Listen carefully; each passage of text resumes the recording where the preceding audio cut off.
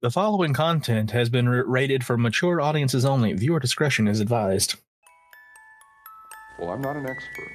I'm not an authority. I'm someone who has been a murderer for almost 20 years. Maybe I should have killed 400 or 500 people, then I would have felt better. People say Ted Bundy didn't show any emotion. There must be something in that. I showed emotion. You know what people said? See, you really can get violent and angry. Welcome to The Squonk and the Hag, a podcast about murder, mystery, the supernatural, and even a conspiracy or two. Dun, dun, dun. My name is Mo. And I'm Kraken. Just a small disclaimer before we get into this episode that this story does involve violence against children, so if you are unable to listen to those types of stories, please do not continue with this episode. Welcome on in, everybody, to another episode of The Squonk and the Hag. Yes, hello. With me, as always, is that one. I feel like that's a common nickname for me, is just that one. Hey, you. But, as we were just speaking, we do have a fun announcement to start off this episode. So this is our first episode of October, which means we can tell you guys that we are the podcast of the month for the podcast Nexus for October of 2023. And somehow I didn't ruin our chances for that. I don't know how that happened, but here we are. I don't know. I have no idea why people like us, but they do, so I'm not going to complain. Exactly. We'll just keep doing what we're doing and it'll be fine. I have a feeling we're the examples of what not to do. Like, everybody's just like, okay, listen to these guys. Don't be like them. Welcome to the world of podcasting. Today you're all going to watch a how-to video on what to do and what not to do. You can just dissect this and then we'll be taking notes later.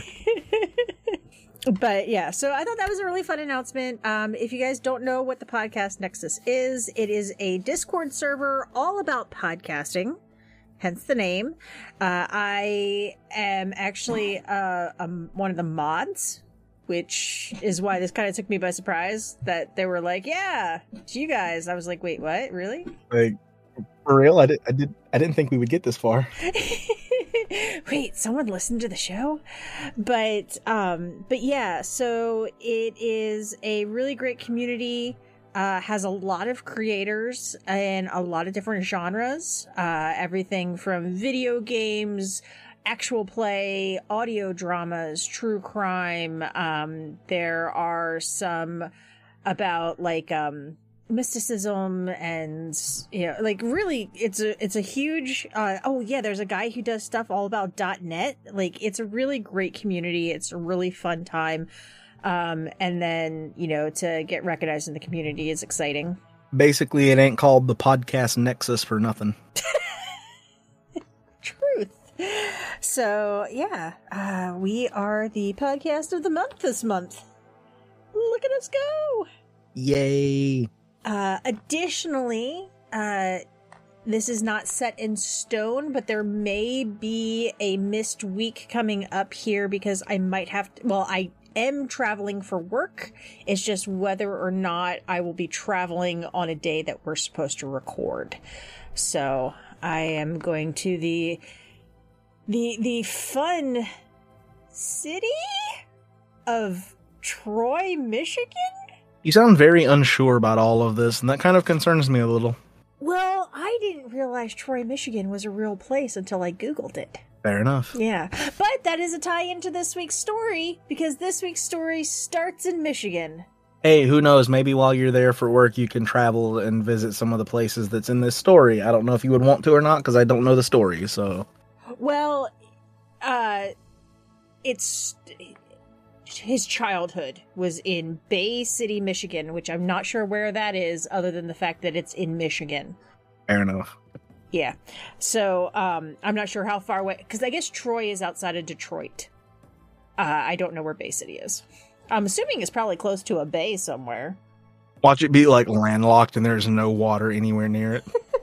You know, that's goals right there. I'm gonna buy the first ghost town I can find that's like in the Midwest, like just in the middle of the country, and name it like Seaside Resort or something like that. I don't know.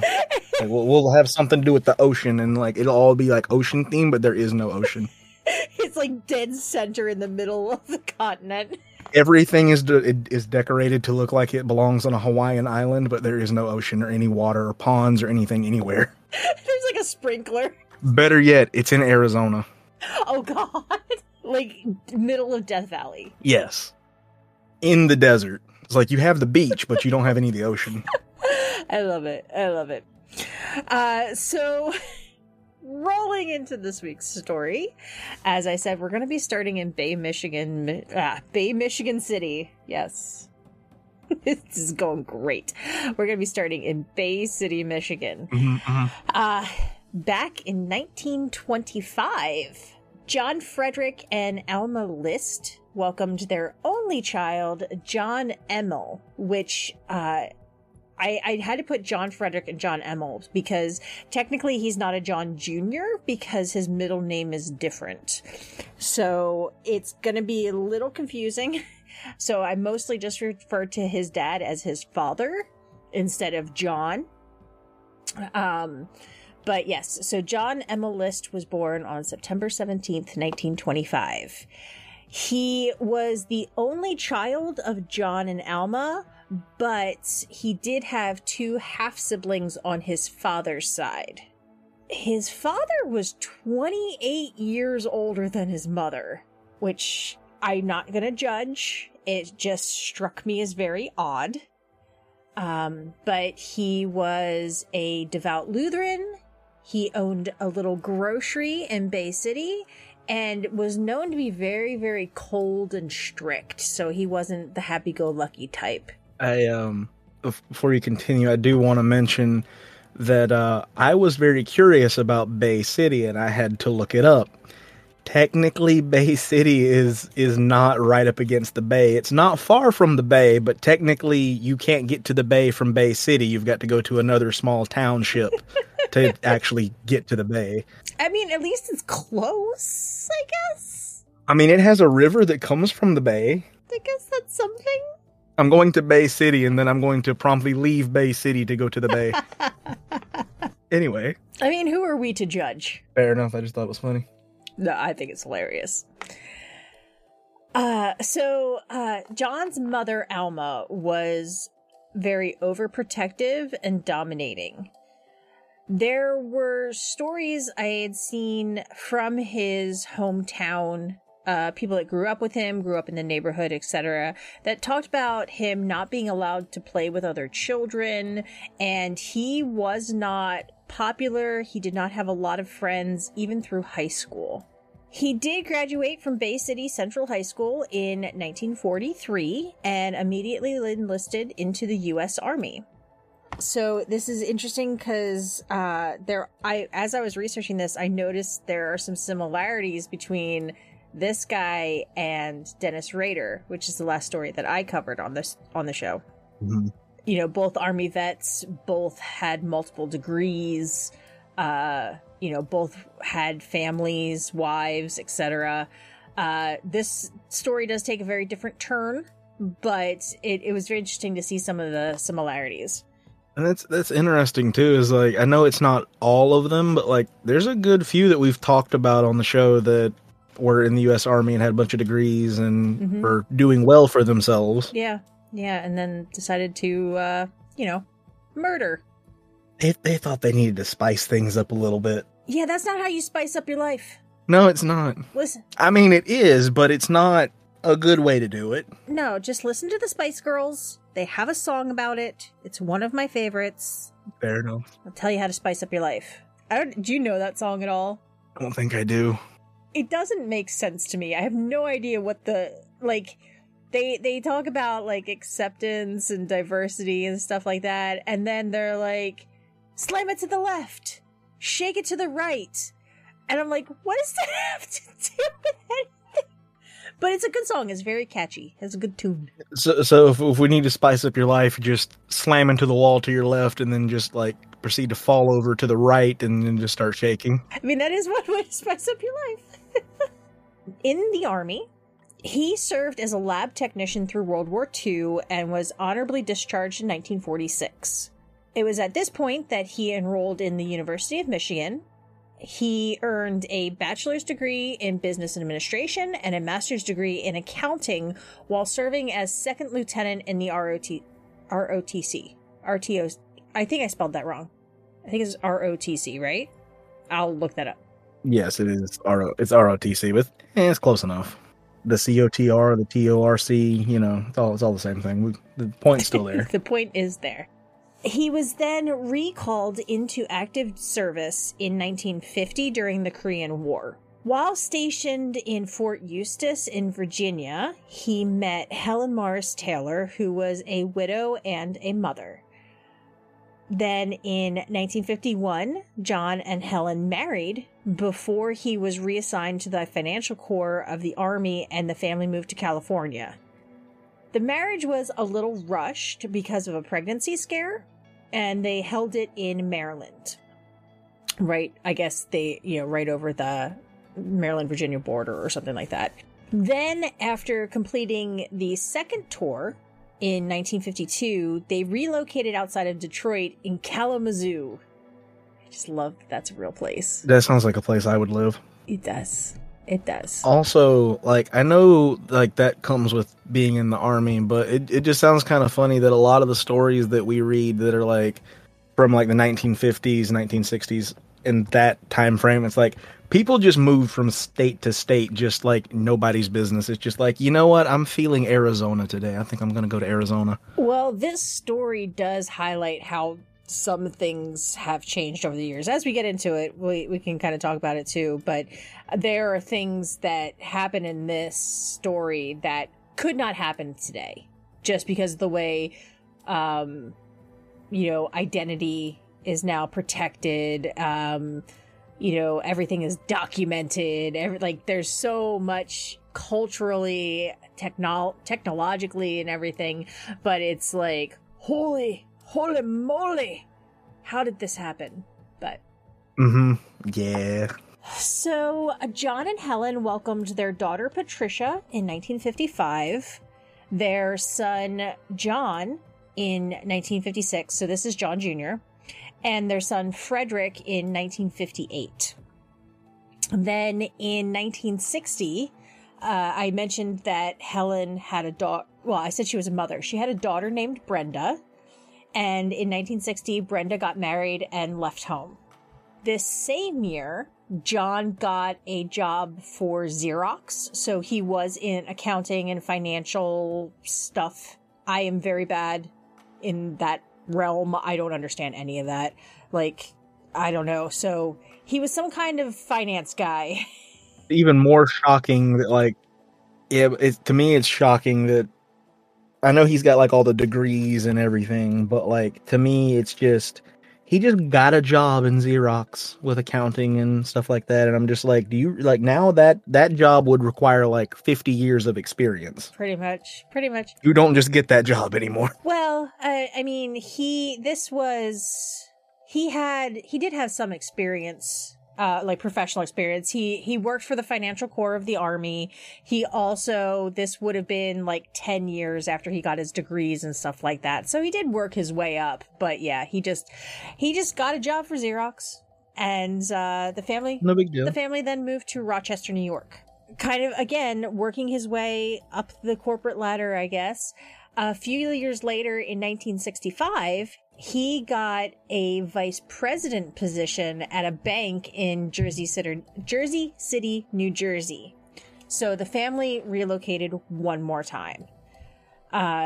They settled into a 19-bedroom Victorian mansion named Breeze Knoll in Westfield, New Jersey, which is a very affluent neighborhood not far from Jersey City. The house... It sounds like a very fancy place. Oh, yeah. The house had an original Tiffany skylight in the ballroom valued over $100,000 at the time. In today's money, that's almost $1 million just for the skylight. Yeah, this man had money. Yeah. Well, he was in finance, and he was a vice president. With that vice president comment, I literally thought for a minute you were about to say he even became vice president once. Or ran for vice president. Yeah, he ran the country, you know. He was a banking vice president. But in 1944, not long after John had graduated high school, his father passed away. So at this point, now his mother was still on her own. She was getting older, and they had this huge house. So they moved her into an apartment up on the 3rd floor. So she had her own kitchen, her own bathroom, you know, her own little private space, but she was also still in the home with the family. So if she needed help or anything like that. Throughout his life, John had maintained the same religious values as his father, though. He was a devout Lutheran who attended church every week. He also became a Sunday school teacher, just like his father, and volunteered for the church quite often. Now, after 18 years of marriage, John learned that his wife was not always open and honest with him. Oh, no. In her first marriage, her first husband had given her tertiary syphilis, which is a non-contagious strain of the disease. So I guess he was contagious, but she was not. So she didn't pass this on to John, but she did have syphilis. And this was actually the reason that she pushed to get married in Maryland, because that was one of the few states that didn't have a mandatory syphilis screening for marriage at the time. That's very specific. Yeah. Yeah. I mean, Was that big of an issue? I guess, I mean, back then it was slightly different because, like, nowadays we do have different medications and stuff like that. We also, there's more education about it, and, you know, it's not the same type of problem that it used to be, but, yeah, I guess most states at the time, they had a screening. You had to get tested. Before you can get married, pee in this cup.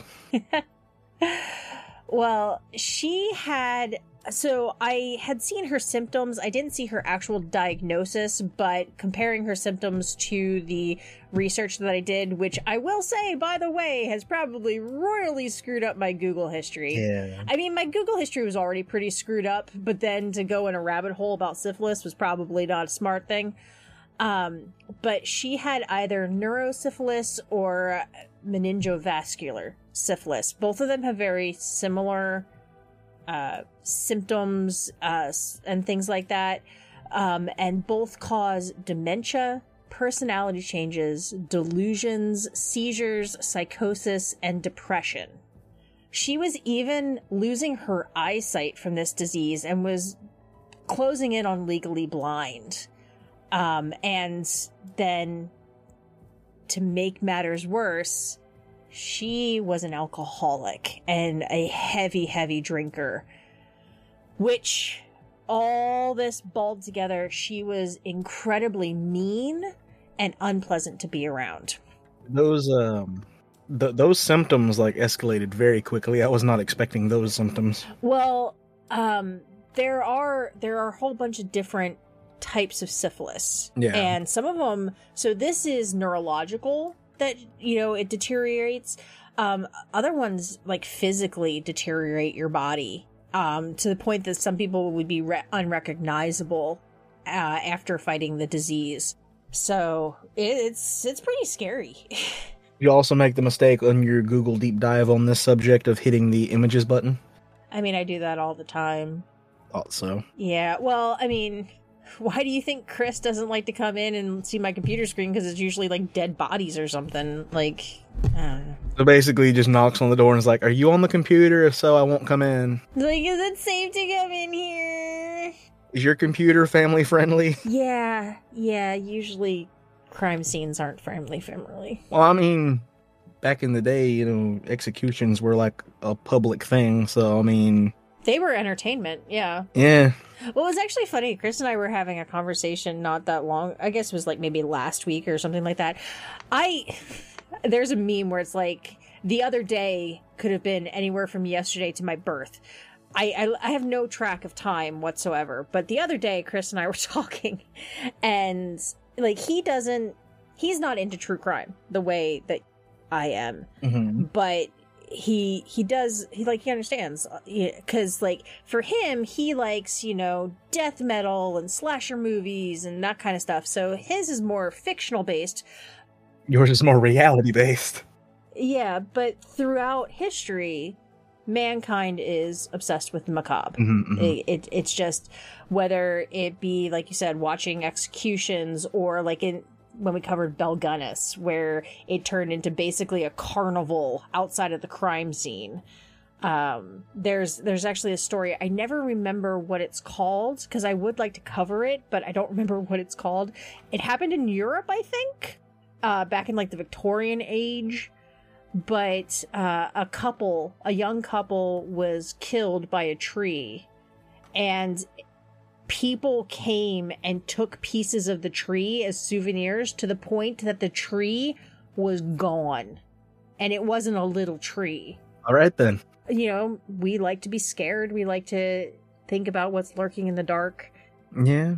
Yeah, so for this, I get into what is actually the real monsters, the non-fiction monsters, whereas, you know, other people hide in the fictional monsters and things. The non-fiction monsters that hopefully are not in your closet or under your bed. Yeah, but when we covered Raider, you were like, yeah, you know, and now I constantly fear that.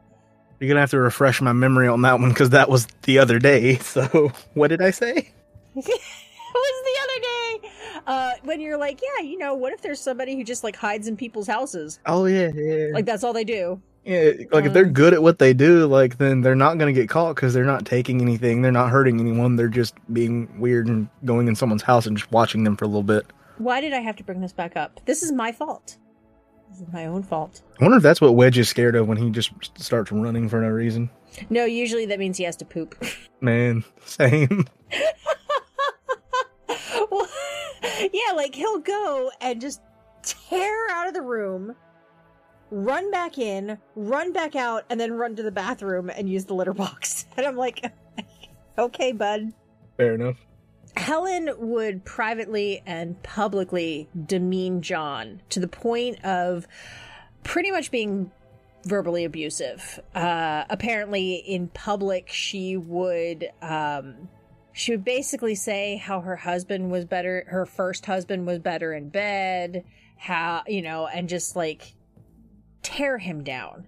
And then, due to her health, she started to not attend church every week, and then just like tailed off until I guess she wasn't attending at all.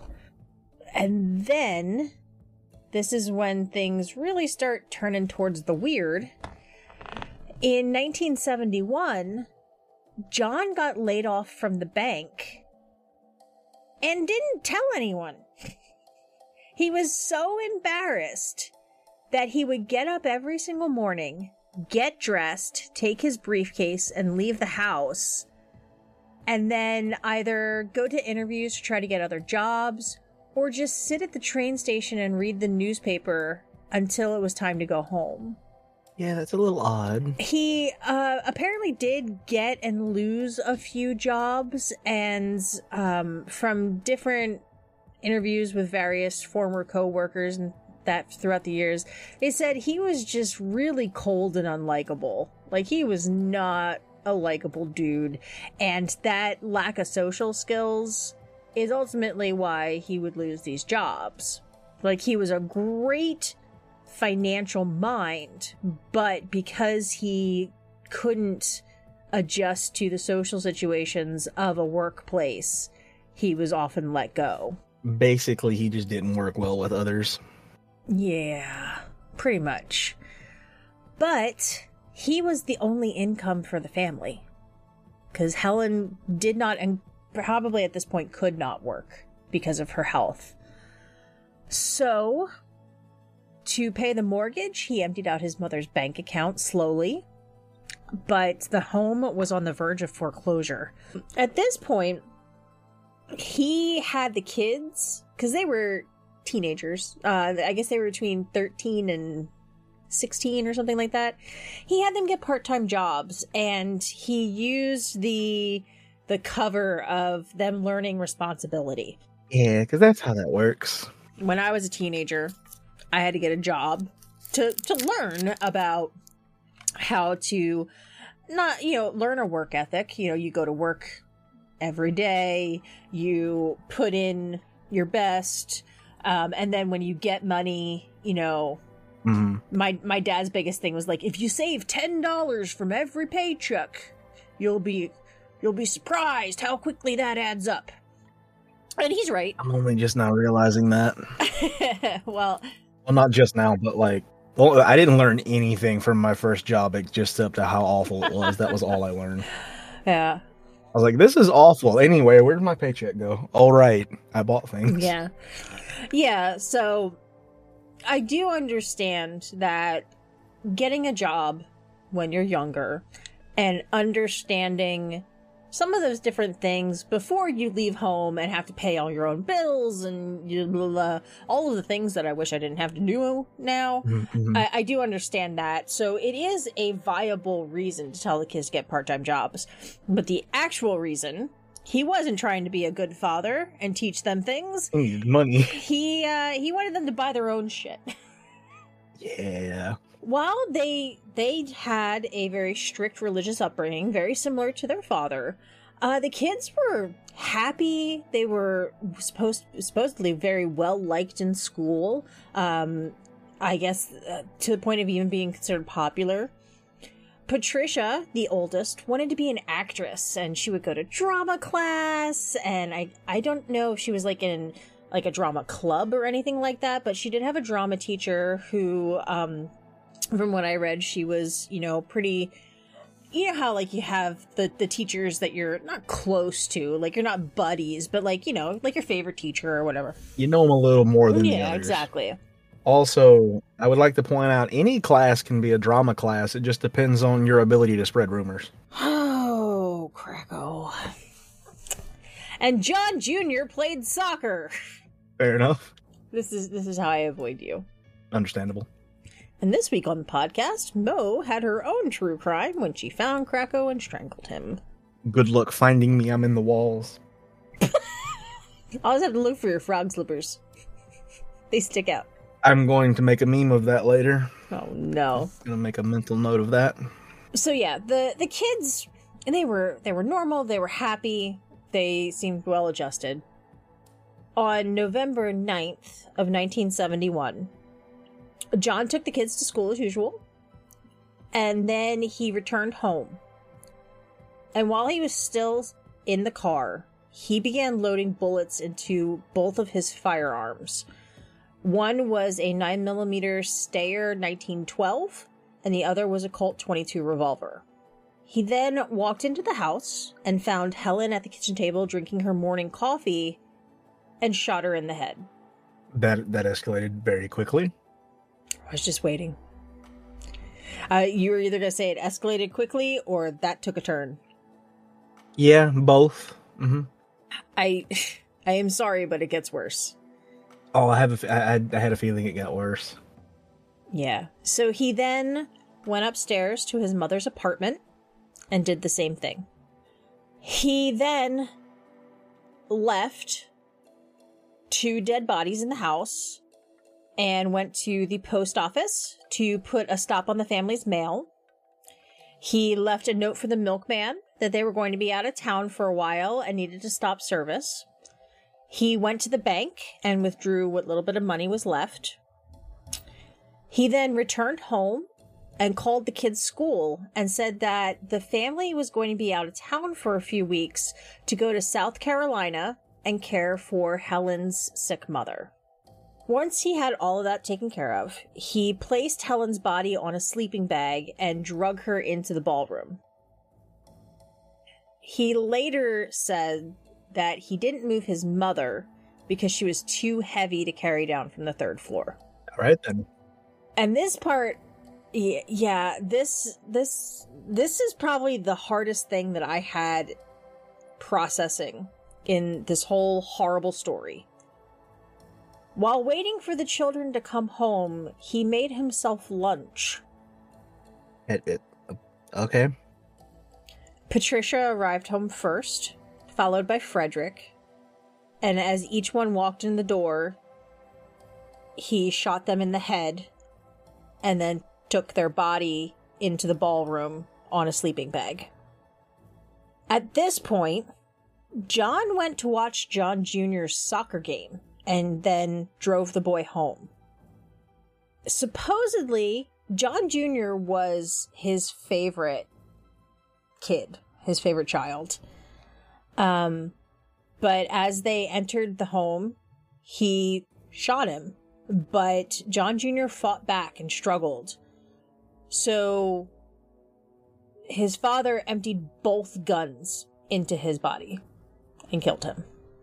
I just can't imagine like how the human brain can make you do this. Just act like nothing's wrong. You just committed a couple of murders and then made lunch and then committed a few more murders and then you're just going to watch a soccer game.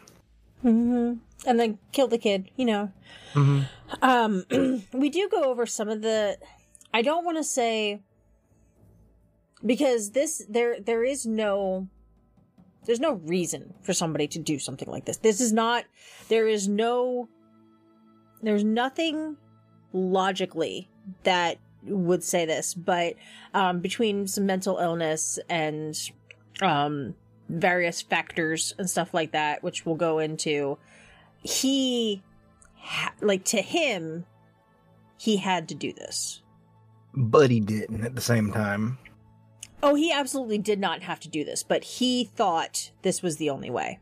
So he lined the bodies up in the ballroom on the sleeping bags, and he had the 3 children lined up next to each other, like laying, I guess, parallel, and then their mother across the top.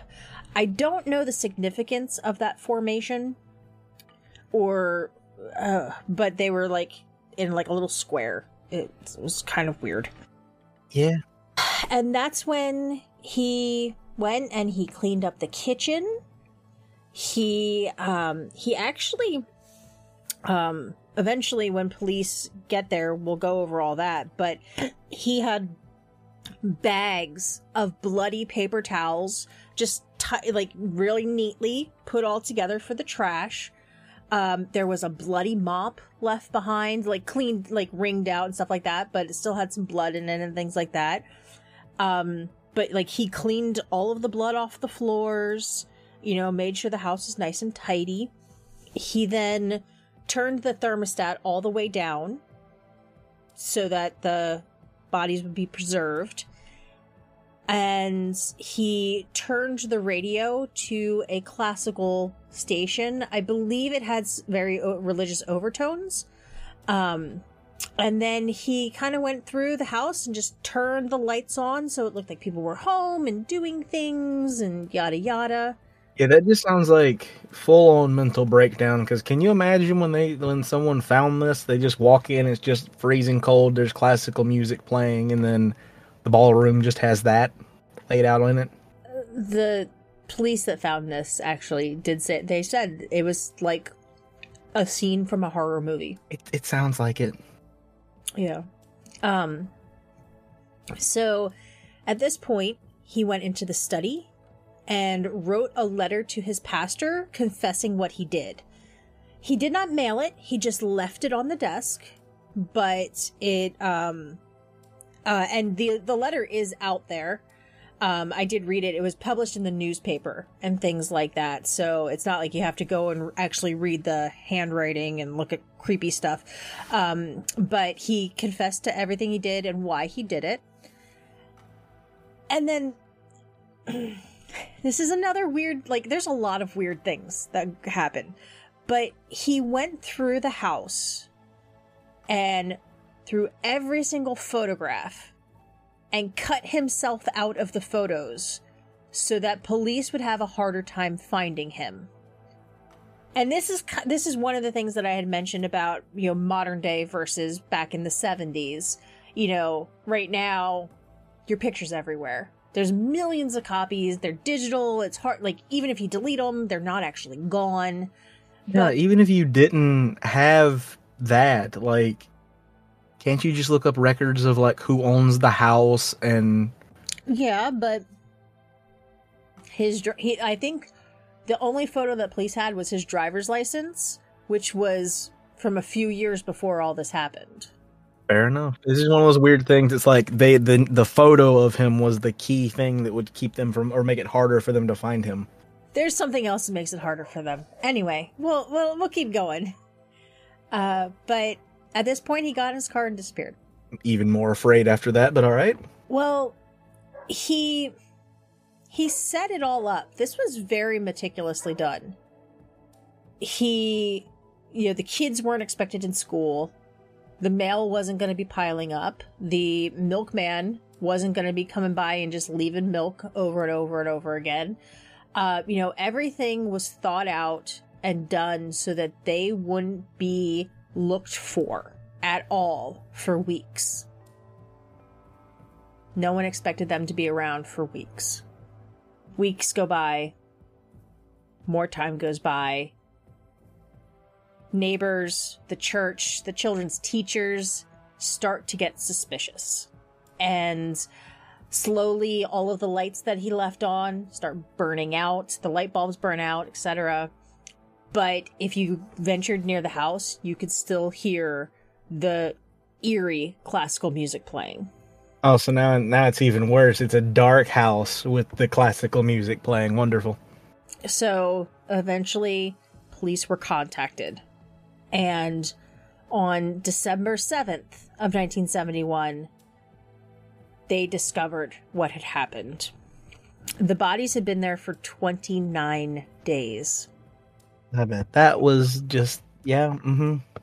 So, like I said, officers described the whole scene like something from a horror movie, with the classical music playing.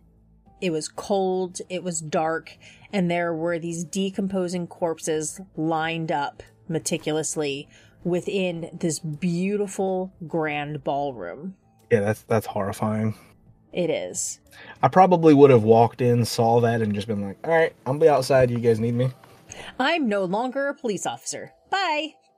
Just gonna lay my badge right here. I'm going home. Added onto this, both murder weapons were left at the scene. He did clean up the blood, but he didn't take any forensic countermeasures with, like, fingerprints or his identity. He signed the letter, John List. Like, he admitted he did this. It was him. Here's my name, my fingerprints, all my DNA, but you know what you're not getting? My photo. It's so weird. It is so weird. This is when police discovered the letter to the pastor. Within the letter, he admitted to the financial hardships. He said that they lived beyond their means and he feared bankruptcy. He didn't want his children to live in poverty and feared what living on welfare would do to them and their religious values. He also noted Patricia's interest in acting and how it was going to pull her away from Christianity. Apparently, he thought that acting and because I didn't see if she wanted to be like a film actress, a stage actress, anything like that, or if it was just acting in general. Yeah. But it was, to him, it was immoral. Immoral. One of those words. Yeah. Well, it's spelled with an I, so probably immortal. More blah, blah, blah. And then he also mentioned that Helen's not going to church anymore was going to hurt the children's attendance, and they were going to stop going to church. He said that he killed them to preserve their place in heaven because he saw that they were starting to stray from the religious path. Okay. Yeah. Now, I do not have problems with religion. I don't care what you practice, what you believe, what you have faith in. I have issues when killing is involved. Yeah. Especially the killing of innocents. Like, it was a bunch of young teenagers. Like, they had so much ahead of them. At this point, he had a month's head start on police. And they didn't even know where to look. They had no idea. Where would he go? What would he do? You know, he had what little savings were left at a month's head start, and he was gone. Yeah, that might have helped him just a little bit. Just a little bit, yeah. But also, with the finance issues and stuff, this is gonna sound funny, but either just sell the whole house or at least sell the ballroom. Yeah, sell that skylight. Yeah. Anybody want a brand new skylight? Yeah, I need some money. Yeah, well, the bank was going to foreclose on it. So, I don't know. Like, yeah, you sell the house or tell the family what happened. Like, I'm pretty sure. Yeah, then you can agree on moving to something smaller and cheaper than the designer mansion. Yeah, the 19-room mansion. I don't know. Like, I find it hard to believe that, because the family was happy. They were relatively happy, minus the fact that, you know, his wife was very ill and out, you know, lashed out and things like that. But the kids seemed great. So, like, I feel like they would have understood. Yeah. I don't see anything in that's like they wouldn't be understanding. The kids weren't like spoiled rich kids. So, like, they're not going to be like, no, we don't want a smaller house. Like, they probably would have been like, okay. Cool. Can I stay in the same school? I don't want to lose my friends. But even that, kids would have got... That would probably be literally their only concern. Yeah, and, like, even that, kids get over that. Like, you know what I mean? You find, like, the telephone existed. You know, you can call people and things like that. But, yeah, so they found his car at JFK. But and again, I mentioned the time difference or the, you know, era difference. They couldn't track where he went. You know, he didn't buy a ticket with his name, and they didn't have this type of surveillance back then. They didn't have the security clearances. You know, you get on a plane with a fake name and you're gone. Yeah, but now, like you said, with the different times and stuff, like, I've never gone into an airport and bought a ticket for a flight that day, like the next flight or anything like that. So I don't know how that works, but I would imagine you need an ID. Nowadays, definitely, yeah. Yeah. You need identification to buy the ticket. You also to get through TSA. Yeah, I forgot about that too. I was going to say TSA, you have to give them your ID and stuff, so fake name wouldn't exactly work. Yeah, you would have to have a, like, I don't even know if you could get through with a fake ID. But yeah, you need identification, paperwork. The only fake ID you would get through with is like something that was made by someone who really knows what they're doing. Yeah, like a super expensive forgery or something like that, yeah. But yeah, nowadays this could not have happened. They would have found out where he flew to. Now, he could have, like, nowadays, it's possible he could have flown somewhere and then driven somewhere or, you know, something like that. But, yeah, like, he didn't use his name. It was the 70s, so they lost him. And it actually was the start because they knew without a doubt that John List committed 4 murders. 3 kids, wife, mom. 5 murders. They knew it was him. He signed a confession. He left the murder weapons. They had his fingerprints. And they were able to match the fingerprints at the house on the weapons and everything like that to his military records. So they knew 100% it was him.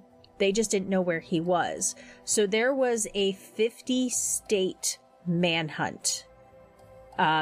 All police stations were alerted of him, on the lookout, trying to find him. And I wonder how that worked too. Did they just call every single police station? That I don't know. I do not know how that happened, because when were fax machines invented? That's a good question. I know they were big in the 80s, but I don't know if they were around in the 70s. I will figure that out. So the case went cold for 17 years. In that time, police kept it alive, kept it public knowledge with news stories, calls for public help, tip lines, etc. I believe he was even on the FBI's most wanted list, etc. But they found nothing. I think we talked about this back with the Raider case, actually, about how, back then, it's not like, not like these days when somebody's everywhere. You see them everywhere. You see their picture, you hear the news, etc. Back then, it was a little different. Yeah. So, real quick, it's a little funny, the kind of thing that I found. So, yes, they could have faxed it wirelessly. Because around what year did you say this was? 1971.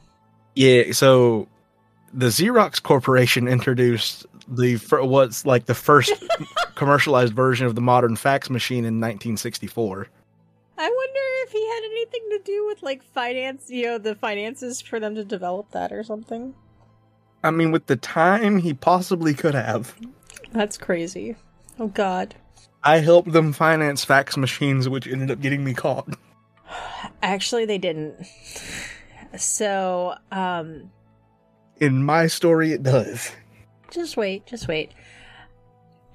So they got no leads. They had no idea where he went. They developed two theories. One was that he either committed suicide after he had done this, and I did actually look into these types of killers. We'll go into a lot of detail there, but this is a stat that I didn't include. 68% of people who murder their entire family like this will then kill themselves. So they thought he could have committed suicide, or he relocated somewhere in the Midwest. Their psychological profile, and they did work with the FBI on this, outlined a man who killed out of anger and retaliation for his own failures. Then, after 17 years, investigators decided to take a chance. In 1989, they reached out to the television show America's Most Wanted. At the time, this would be the oldest case they had covered, but the show agreed to air the story. They understood the gravity of this. I mean, this guy brutally murdered his entire family and disappeared. Now, I don't know, because you're a youngin'. I know you were alive I think you were alive in 1989.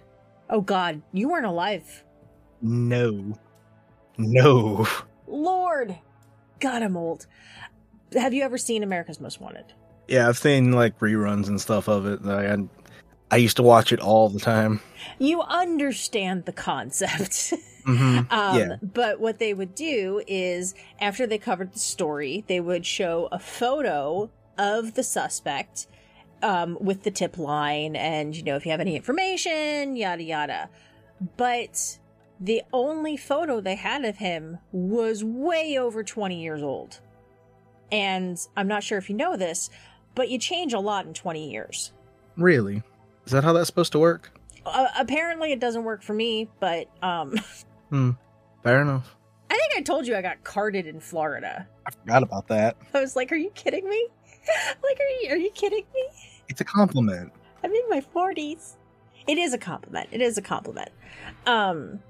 But yeah, so he was 20 years old, and the show brought in a man named Frank Bender, who is a forensic sculptor who worked in skull reconstruction, which you've probably seen on like the Criminal Minds or Law and Order, CSI, where they have the skull and they put the little markers on for the tissue depth, and then they sculpt the face to see what the person would have looked like. Yes.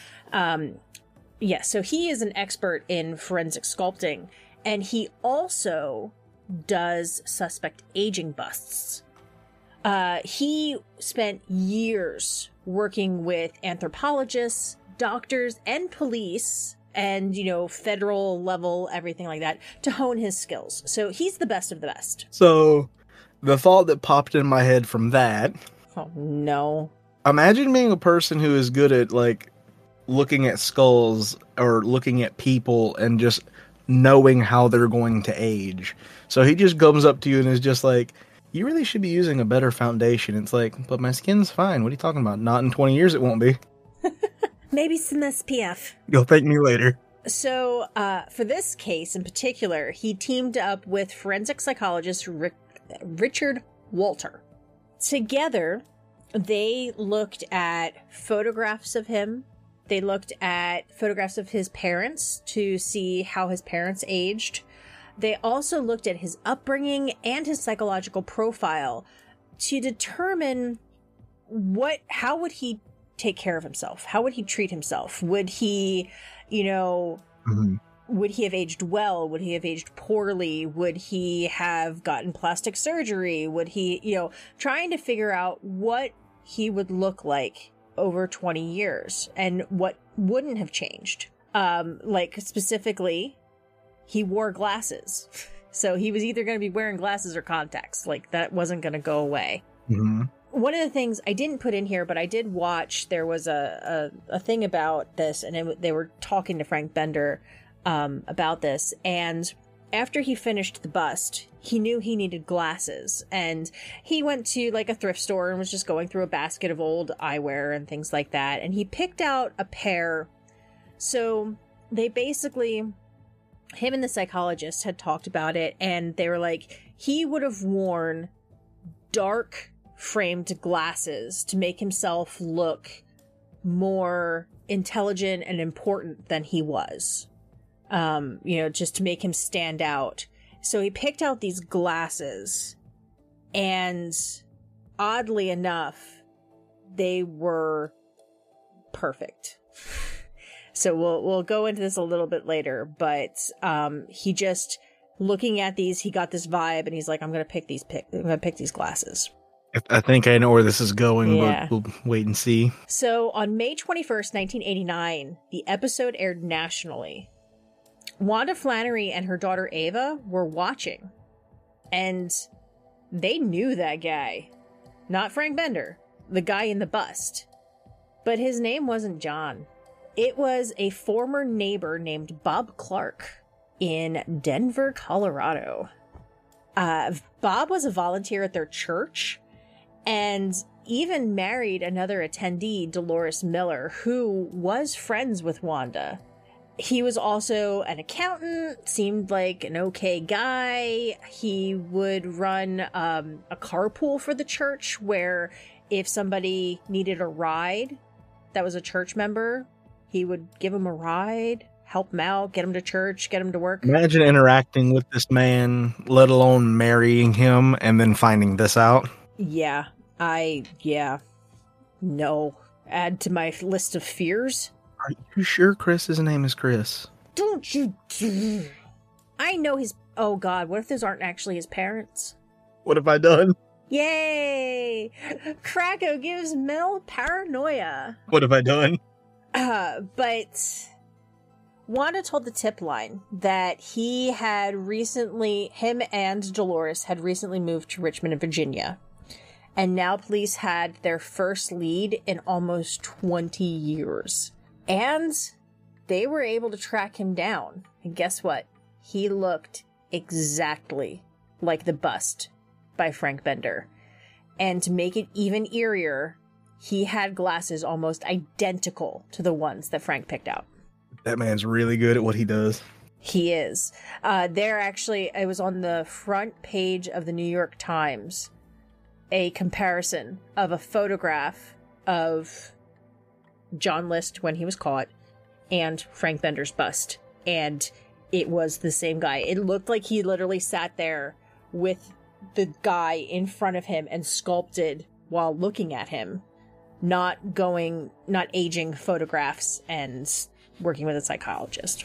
Like, that dude is, not only is he good at his job, but he's a really good sculptor. It was beautiful, like beautifully done. It wasn't beautiful. Yeah. It's not like going to a museum and seeing, but like his talent, his technique, his artistry is top tier. Yeah, I just looked up a photo of it really quick, and yeah, that's identical. It's creepy. Yeah. So, for the first month after his capture, he denied being John List. He had no idea who he was. It wasn't him. His name was Bob. But they had the fingerprint evidence. And once he found out just how much they had, he confessed that his true identity. He said, okay, I'm John List, and yes, it was me. So, what had happened was, after the murders, he made his way to Denver. From what I had seen, he had kind of gone to Denver through some other cities. So, like, he flew to one city, flew to another city, kind of went over here, kind of went over there, but ended up in Denver. He got a new social security card under the name Robert Peter Clark. And this is just, I think it's the third thing now, that nowadays you can't just get a social security card in your 40s out of nowhere with nothing. Like, it doesn't happen. Mm-hmm. When he, and this is, you had mentioned Dolores, his second wife. When he met her, he told her that his first wife died of cancer and that he had no children. See, like, my memory isn't that good that, like, I couldn't just go by another name because someone would say, hey, Bob, and I'd be like, huh? What? Who's Bob? Who's Bob? Oh, right, me. I'm Bob. Yes, Bob. It's me. Yes, how can I help you? Me, Bob. Is your name Bob now? Maybe. Mo and Bob? This is going to become a thing, isn't it? We'll see if I remember. Actually, I'm going to write that down. Bob. You're just going to write Bob on a piece of paper and be like, who is this? Yeah, I have a piece of paper. It says disclaimer, really big, and then Bob. Disclaimer, Bob. That's the disclaimer. Just Bob. I'm going to record a disclaimer. I'm just going to be like, disclaimer. Bob. Yeah. At trial, he was convicted of 5 counts of first-degree murder and sentenced to 5 consecutive life sentences. Through the whole process, he never showed any remorse. And in an interview with Connie Chung, he said that the reason he didn't kill himself when he killed his family was so that he could make his way back to them in heaven. Okay. I have some bad news for him. That's not how that works. Murder is also against that. Yeah. He paid attention in church, but he missed a few things. He's a little confused, but he got the spirit. Yeah. I'm not quite sure he understood that one. He's a little confused. Yeah. So I was saying about how he thought this was what he had to do, and that is because he was diagnosed with obsessive compulsive personality disorder, which is OCPD. He literally could only see 2 options: ridicule and embarrassment at losing their home and living on welfare and the possible repercussions of that and what it would do to the family, or killing them. Those are the only options in his mind. Those are 2 very opposite ends of the spectrum. They are, but that's all, like, with OCD or OCPD, you know, you don't classify, like, everything is black and white. Mm-hmm. One or the other. That is how he saw it. That's how he felt. And, you know, he wanted to save their souls. So he would rather be seen as a murderer than poor. Someone who had to get a smaller house. But this actually does line up with a lot of the research that has been done into family annihilator killers. In a family annihilation, which is what this crime would be considered as, or also known as familicide, all members of the family are killed in a single instant. So, you know, it would be like the same day. A lot of times, these kind of get sort of lumped in with serial killers or spree killers because it is multiple murders by the same person. But a family annihilation is very different. You know, even the first exposure I had to John List was a list of serial killers, even though he's not a serial killer. A serial killer has multiple murders over a span of time. So it's, you kill, and then it's weeks or months or years, and then again, and then weeks or months or years, and again. And it's not a bunch at one time. So the closest thing to a family annihilation would be a spree killer, which is where someone just goes and kills a lot of people in the same day or same few days. Mm-hmm. But what's different between a family annihilator and a spree killer is that family annihilators are specifically only killing their family. They are not going out on the street and shooting a gun. They are just removing their family. So it is a different classification. Now, a 2013 study, which is like the most recent in-depth study on family annihilation, found that 83% of these types of killers are men, with 50% of them being middle-aged, like John List. Usually they're between 30 and 40. He was in his early to mid-40s, but he was still middle-aged. Additionally, 57% of these killings are performed in the family home, just like this.